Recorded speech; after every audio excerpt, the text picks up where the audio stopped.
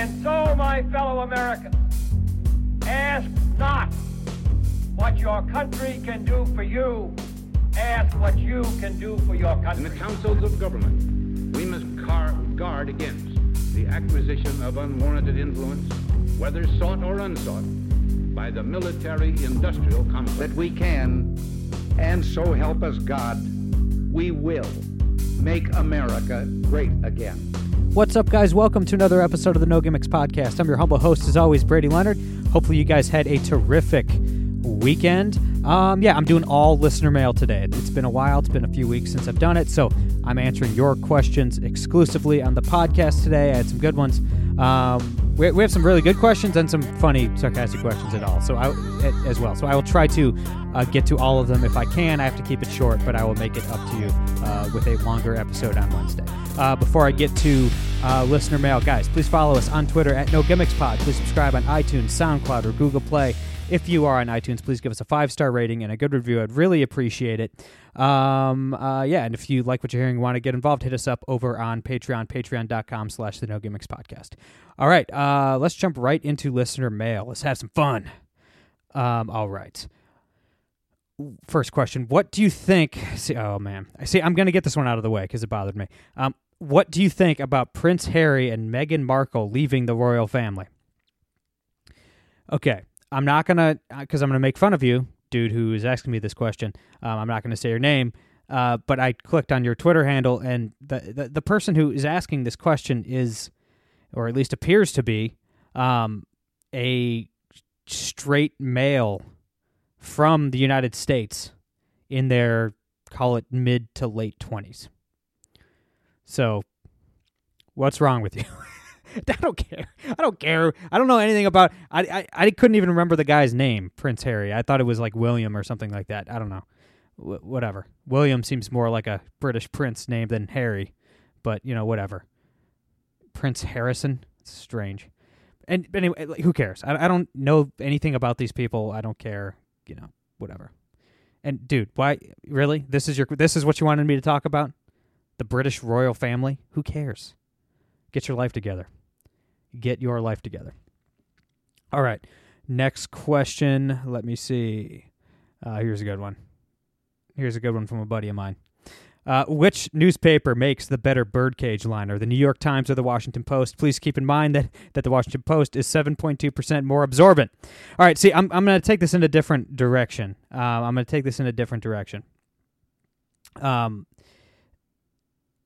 Look. It's not just the big name papers that are the enemy of the American people. Okay, it's the small ones too. There's a handful of newspapers that lean right. I mean, I like the Wall Street Journal. Their normal news coverage is pretty slanted to the left, but they at least have conservatives writing op-eds for them. But look, I mean, chances are your local newspaper is a piece of trash too. I mean, it's not just WAPO and the New York Times that are communist apologists. Your local newspaper probably is as well. At least I know mine is here in Toledo, Ohio. So I'd say we should be equal opportunity slayers of the corporate press, and we should defile our local newspapers as well. So look, I would just use your local newspaper as birdcage liner. I don't have any birds, so I don't need to line a birdcage. But I do go fishing all the time, and when you clean and gut fish, you obviously need to lay some newspapers down. You don't want to get your table on the back porch all dirty with fish blood and guts. I mean, obviously, you don't want to piss off the wife. So make sure you have plenty of your local newspaper. I don't actually get the newspaper. I don't want to support these monsters financially. So I just go to my neighbors and say, hey, before you throw your paper in the recycling, just hand it to me. I need it to bury fish guts in. So whether you're gutting fish or lining a bird cage, look, if you don't have a local newspaper, obviously both of those papers make for incredible fish gut holders and bird cage liners, the Times and the Post. But hey, we should be equal opportunity opponents of the corporate press, and we should defile our local newspapers as well. Hope that helps, guys. Hope that helps. A couple questions about just podcasting in general. So I want to answer both of those real quick. What is your advice to somebody who wants to start a political podcast? Okay. I think I've answered this before on the show, but if not, I'll just start from the beginning. I'll start with this is the exact same advice I get when I'm on tour with the band, and younger musicians will ask me, what's your advice to somebody who wants to tour professionally, be a professional musician? And I'll give the same advice in terms of podcasting. If you can do anything else and be happy, do it. Like, if you can if you can just be satisfied with your life and not do it, then do that. If you can do anything else and be content, do it. Like, that's what I tell young musicians. I'm like, the music industry sucks, man. It is brutal. It is competitive. It is demeaning. It is depressing. You work 100-hour weeks and you make hardly any money. Just go to law school. Like go do something else. Go be a doctor. You know what I mean? I remember this UFC fighter, Donald Cowboy Cerrone, one of my favorite fighters. Actually, I think he's fighting next week. But I remember like a fan asked him once at a press conference, like, what's your advice to some young kid who's been training jiu-jitsu or whatever and wants to become a professional fighter, and he said, go to med school. I think that's good advice. If you can get away with doing anything else and be happy, go do that. But if you really want to do this, if you really want to start a podcast, and I've advised a couple people, I've told a couple people who have been guests on this show that they should start a podcast. Just a couple. Most people should not start a podcast.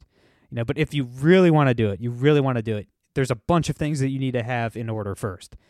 One, you need the right equipment, and actually I have another question that I'll get to in a second about, what equipment I use. But you need to be bringing something fresh to the conversation. You can't just I like talking about politics. Let's start a political talk show. No, that's not enough. That's just not enough. You can't just be a fan of Ben Shapiro or a fan of the Joe Rogan podcast or just a fan of Steven Crowder or Dave Rubin or whatever and say, I want to do that. If that's your mindset, like, oh, I like this show. I like your show, Brady. I want to do something just like it. Don't. Stop. Turn around. Don't do it. That is a horrible, horrible idea. You need to see a gap in the market.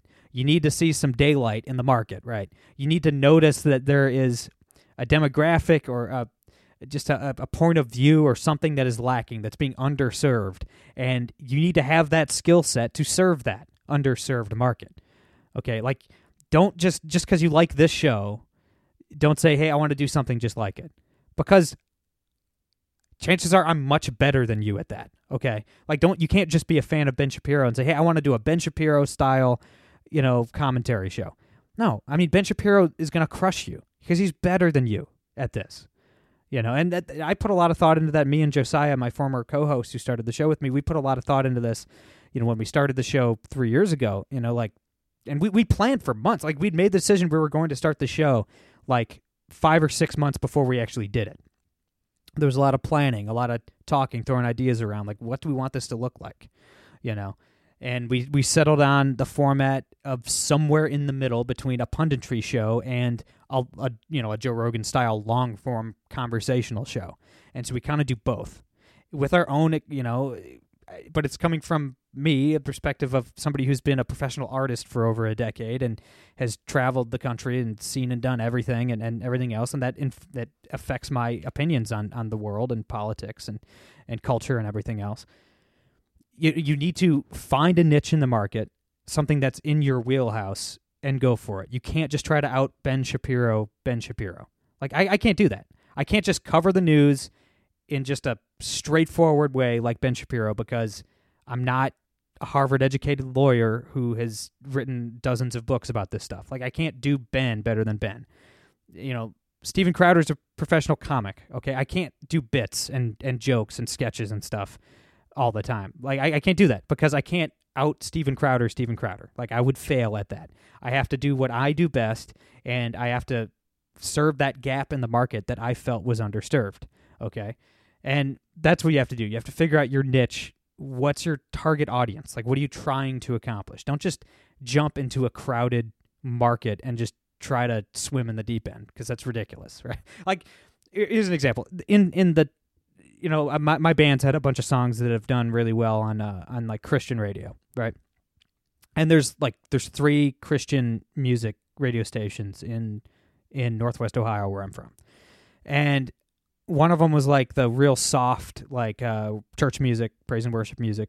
And then one's like kind of basically that, but they might do a little bit of rock, a little bit of hip hop, or real soft stuff. And then one was like the rock and hip hop channel. And this station, I don't want to say who it is because I'm friends with a lot of people that run it and stuff. So I'm kind of making fun of them now, but they had some financial difficulties, and they decided for some reason, and this is the dumbest idea ever, to stop playing because the other two stations have way more money, are funded by bigger corporations and stuff, and this rock station is like the local listener-funded station. And they're like, well, these other two stations are doing better, so we're going to ditch the rock, ditch the hip-hop, and just play church music like the other guys. Because they thought, well, those other two stations are making money, so we're going to do what they're doing. That's insane, and the station's doing much worse now because they gave up what made them unique and are directly trying to compete with two other stations with larger listenership and more money behind them. It's like, how on earth do they think that was a good idea? So if you're starting a podcast, don't do that. Don't go, hey, I really like Joe Rogan's podcast. I'm going to try to do Joe Rogan. Joe Rogan has 15 million downloads an episode. The dude's a multimillionaire. He's world famous. He's a household name. You're not going to out Joe Rogan. Okay? And don't listen. I'm not saying my show is wildly successful. You might have noticed that I'm not advertising for any products this week because I don't have any sponsors this week.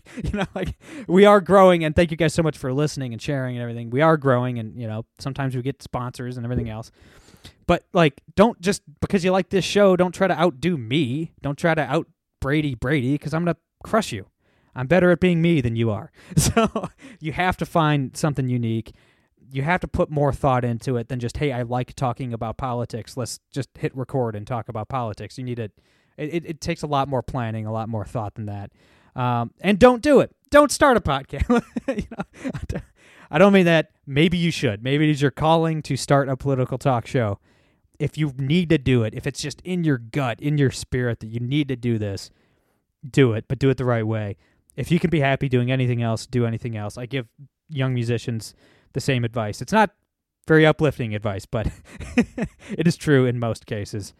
And then another question on the podcasting front is, how do you do prep and what kind of equipment do you use? Well, first, the equipment. I mean, I'm in the process of upgrading some gear because I do need to upgrade some gear, but literally I have a crappy $200 laptop, and then my recording equipment, I just have a cheap $100 Focusrite 2-channel interface that plugs right into my computer. Easy to use, very simple, and my mic is a $150 mic. I have a bunch of mics because I'm a professional musician, but my podcasting mic is a Blue Encore 2. It's literally like $150 at Guitar Center and Sam Ash and all that, and it sounds great. I mean, this mic is, I have no complaints. It's a very great podcasting mic, and different mics work better with different people's voices too. I mean, you learn this if you're in the recording studio as a musician, but it works in podcasting too. Like some mics just don't work with my voice very well. It might bring out the wrong kind of tones. It might sound a little shrill or something like that, or and then some mics work better. I found this mic, it really meshes well with my voice. And I mean, look, all of the equipment combined is like $450, and that's including my laptop, which I didn't buy for podcasting purposes. So you don't need to drop a ton of money on equipment. It's got to be equipment that's easy to use. It's in your wheelhouse. Don't download. And I record on Audacity, which is an extremely simple program to use. I mean, if you aren't an experienced producer, don't buy some $1,000 mic and download the newest version of Pro Tools that you're never going to be able to figure out how to use. And it's not necessary. Okay. I mean, my audio quality is just as good as just about any other podcast, and my equipment is 1/10 the cost of most other podcasts. So it's not all about the equipment, but you need adequate equipment, of course. And for prep, I mean, for prep, it's not about getting the information. You can always dig up information and statistics and facts on what you want to talk about. My biggest hurdle in terms of prepping for shows is making sure my opinions aren't influenced by other conservatives and libertarians. I stay away from other podcasts. I stay away from cable news. I stay away. I like to see what other people are saying, but I don't want to hear punditry. Like, I'm not going to listen to Ben Shapiro or Jonah Goldberg or somebody talk about an issue that I'm going to be talking about on the podcast. I don't want to be. I mean, I would never plagiarize them. Obviously, I would never try to rip somebody off. But I don't even want to be subconsciously influenced by somebody else's opinion. I want to read the facts. I want to formulate my own opinion and see what happens. So I try to stay away from other content before I do a podcast. And, like Monday through Wednesday, I really don't listen to very many podcasts. I try not to be influenced by anybody. I want to, the audience deserves to hear what I think and how I feel about these issues, not somebody else. I'm not going to listen to Andrew Klavan's podcast and then do a podcast. I mean, I don't want to open my mouth and have Andrew Klavan come out. That would be pointless. Why would you listen to the show? So it's not even about finding the facts and the stats and it's about kind of avoiding commentary while making sure I have all my facts straight and stuff. That's kind of the hurdle that I go through. So we have a couple questions about the Middle East and war generally, so let's jump right into it. Obviously, it's something I've been talking about a lot lately. This is a great question from a friend of mine, a friend of the show. It's clear that the majority of Americans oppose the wars in the Middle East. Considering that we have a president with fairly strong populist leanings, how can we best apply pressure to Donald Trump to bring the troops home? Okay, this is a great question. This is something we've been talking about a lot lately. I'm a libertarian. I'm a non-interventionist. But I don't think this answer is going to make very many libertarians happy. Yes, the American people are against the wars in the Middle East. Kind of. I mean, if you just ask them, if you do polling and you ask the question, do you think we should have troops in the Middle East 20 years after we started these wars? They're going to say no. I mean, it's 75, 80, 85% of the country would say no. We should not still have, if the question being asked by pollsters is, we have 5,000 troops in Iraq. Should we still have 5,000 troops in Iraq? Of course, the majority of Americans are going to say no. But I know most of this audience is passionate on this topic. I'm very passionate on this topic. We are in the extreme minority in the American public, in the voting public. This is not on somebody's. They do like what's your biggest issue? They'll do like an exit polling, like, oh, you voted for Trump. Well, what was the biggest thing? Was it the wall? Was it the tax cuts? Was it like Middle Eastern wars are not anywhere close to the top of the lists of 99% of Americans on why they vote and who they vote for. It's just not. It's not even on a lot of people's radars. I mean, this isn't like World War II where everybody knew somebody fighting in Europe or fighting in the Pacific. Or they lost a brother or a father or somebody. Like, obviously, I know people that served and people that have been hurt in these wars and people that are still serving now. A lot of people don't. Like, a lot of people have never met an active duty military member. So it's not personal to them the way larger wars have been. So, like, while the American public does oppose, say, the war in Iraq, the war in Afghanistan, it's not. It's a drop in the bucket. I mean, it's not influencing who they vote for. It's not something that's on their mind. So it's tough. It's tough. And so, okay, how can we influence President Trump into bringing people home? We start with a achievable goal. I'm not saying we start small. I'm not saying start small. I'm saying we start with a narrow goal, a focused, narrow, achievable objective.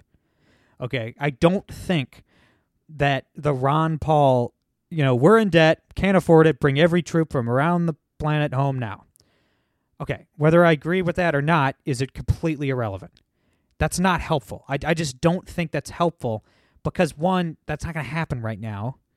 And so how about we actually get a W under our belt? Like, we libertarians, we don't get very many wins. How about we actually try to win something? Let's make some progress. Let's move the ball forward 1 yard at a time. Start with the Afghanistan papers. A lot of you guys have read the Afghanistan papers. I've tweeted out the links several times. That's what we need to do. Make sure President Trump is aware of the Afghanistan papers. I don't even think he read that article in the Washington Post. He probably didn't. I don't know if he's aware of the level of lies and corruption surrounding our almost 18 and a half year war in Afghanistan. Educate the American people. Force them to read the Afghanistan papers and face the facts that the federal government has been lying for 18 and a half years, that they never had an exit strategy. They didn't really have an enemy at first. They didn't know, like, is it Al-Qaeda? Is it the Taliban? Who are we shooting at? Who's shooting at us? What's the goal here? What's the timetable? What's the end game? Nothing. Make the American people face the facts that any time the Pentagon or the White House, going back 18 and a half years, has reported any progress on Afghanistan, that they were lying. There's never been any progress made. Afghanistan's still Afghanistan. It's going to remain Afghanistan. It's been a shithole for decades and decades, and it's going to always be that way. It's an unwinnable war without an exit strategy. Get that in front of President Trump.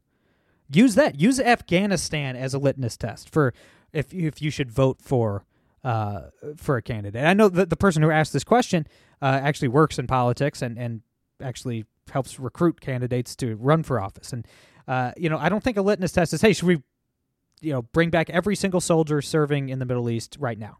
I don't know. How do you answer that question?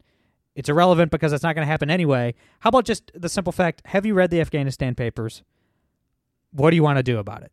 And if the answer isn't end the war in Afghanistan, that's probably not somebody we should be voting for or taking seriously. So let's just start with a narrow goal. End the war in Afghanistan. It's America's longest war. We've achieved absolutely nothing.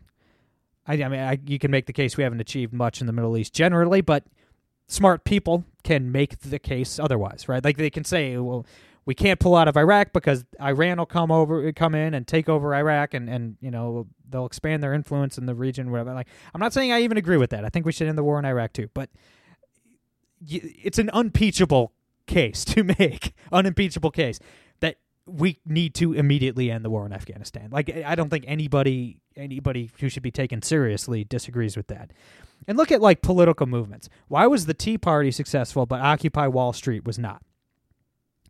Occupy Wall Street started off with a narrow, focused message, and that is get money out of politics. Now, I disagree with that message because I believe that political donations are political speech, and I think I believe like campaign finance laws are unconstitutional, actually. I think you should be able to give as much money to a politician as you want. It's gross, and I wouldn't do it personally, but I do think it is protected speech under the First Amendment. But hey, let's just say you're a lefty or somebody who doesn't like money in politics. Okay, Occupy Wall Street started off with a coherent, narrow, not small, getting money. I'm not saying start small. Okay, like getting money out of politics is not a small goal, but it's a narrow goal. It's focused. And then they immediately were like, yeah, our movement, Occupy Wall Street, get money out of politics. And then immediately they're like, and also communism and transgender stuff and what else? And, like whatever. And they kept adding stuff. So like their rallies were just ridiculous. I mean, there was no clear message. It was convoluted. It was all over the place. And they're advocating for like 50 different things at the same time. Right. And then they immediately fell apart. So like your movement needs a narrow focus, and just saying, let's withdraw the troops from everywhere. Let's just leave the Middle East right now. 100%. It was all a mistake. Even if I agree with that, it's completely irrelevant because that's not going to happen. So how about we just focus on ending the war in Afghanistan? Once we get that, we'll move on to the next one. But we need a narrow focus, an achievable goal. And we can win on Afghanistan. The Washington Post, God bless them for once, actually did some journalisming and exposed the Pentagon and the United States federal government on their lies and hypocrisy in Afghanistan for the last 18 and a half years. That's a fight we can win. Let's get every single man and woman serving out of Afghanistan. Then we can move on to Iraq. Then we can move on to Syria, wherever. But we need not a small. I'm not saying start small. I'm not saying we shouldn't swing for the fences. But let's have a narrow focus, a purposeful focus on, in my opinion, Afghanistan and ending that war. I think that's, once we get some wins under our belt, look, libertarians are going crazy that President Trump took out General Soleimani. That's not the hill to die on. Like, yes, I get it.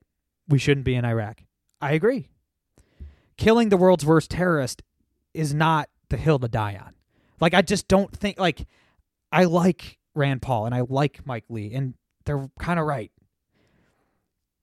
But no, Let's not stop. Don't stop it. Stop. That is not the hill to die on. Saying Trump has too many war powers and we shouldn't be doing anything in Iraq, and so he shouldn't have killed the world's worst terrorist. You're not going to win that. You're not going to win that fight.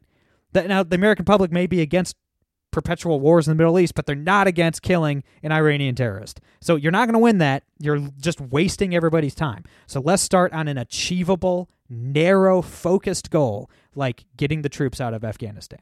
Like, that's the way to do this. Okay, one more question, and it is on the topic of the Middle East. It's from another friend of mine, another great question. This is kind of from, I don't know if these questions are related or if they're both just asked at the same time. I'm not sure. But this is kind of from the other side of the argument. Is bringing troops home the answer? We've had troops in Germany forever, but that's not a war. The challenge is that no one in the West understands the Middle East. Well, maybe a few people, but very few. And there's a lot there. And like my answer to these two questions are connected. Like, yes, like I don't think, as much as I am sympathetic to the argument, I don't think just bring all the troops home, like the Ron Paul, like bring every serviceman home immediately. Okay, one, that's not going to happen. Two, are we really conflating? We're comparing South Korea and Germany and Japan to Afghanistan? Okay, like, what are we talking about here? Like, we're having two different conversations, and I think a lot of libertarians, my fellow libertarians, they're not doing themselves a service by broadening out the argument to everything. Like, bring everyone in uniform should immediately be recalled to the United States. Okay, like, you're not going to win that argument, and even if I agree, like, what's the point? Like, why? Like, why waste our time? We have to be incremental with this. We have to pick our battles. And you're right. Like, obviously, we've had troops in Japan and Germany since the end of World War II. I think, there will come a point where some of our post-World War II policies do need to change. Like, for instance, and my grandfather who served in the Pacific in the 40s is rolling over in his grave listening to me say this, but like, I think it's time that we lift restrictions on Japan's military. I think it's high time that we let Japan get nuclear weapons. I mean, they're within range of North Korea's ballistic missiles. They're across the pond from China, which is our greatest geopolitical threat, and Japan sitting there with no nukes. So, like, I think it's time for some of these post-World War II regulations to be lifted. Let Japan have whatever military they want. They have a stable government. They're a Western-style-ish kind of country at this point.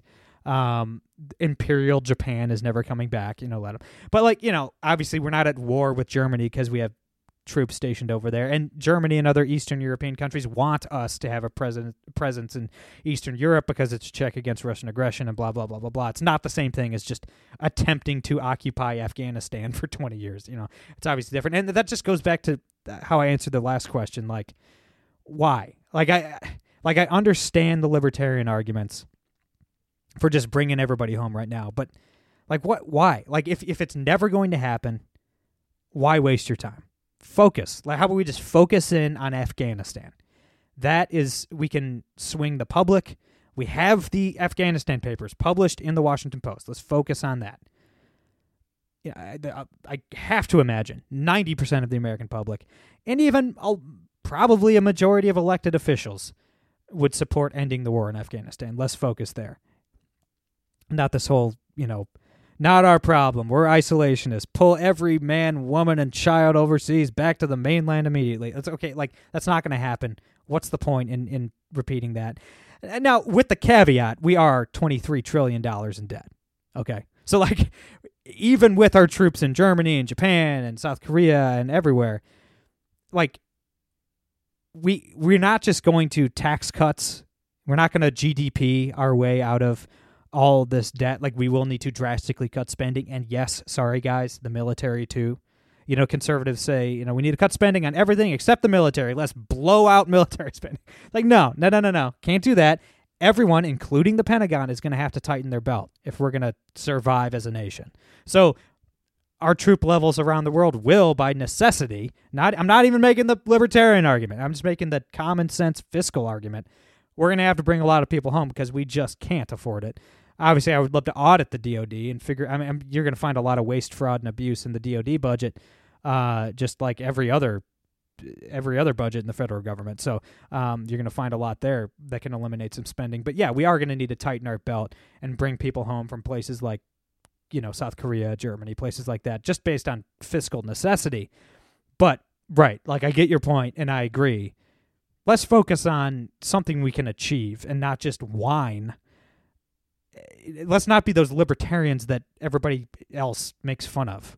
Like let's actually focus on something we can win, not just scream, bring them all home. It's like, okay, like even if I agree, knock it off. How about we bring them home from Afghanistan first and see what happens, see what we can do after that. Let's just get a win. We have not won. Libertarians have not won on foreign policy since Coolidge. So let's get a W under our belt before we, continue with our delusions of grandeur. All right. Hope that helps. This was fun. Let's do it again soon. I love you guys. Thank you so much for all the great feedback I've been getting. I really do appreciate it. I'll be back on Wednesday with Bradley Devlin, host of the Elephant in the Room podcast. That'll be fun. It's been a while since I've chatted with Brad, so that'll be fun. Tune in, same time, 1 p.m.-ish on Wednesday. I'm Brady Leonard. I'll be back on Wednesday. I love you. No gimmicks.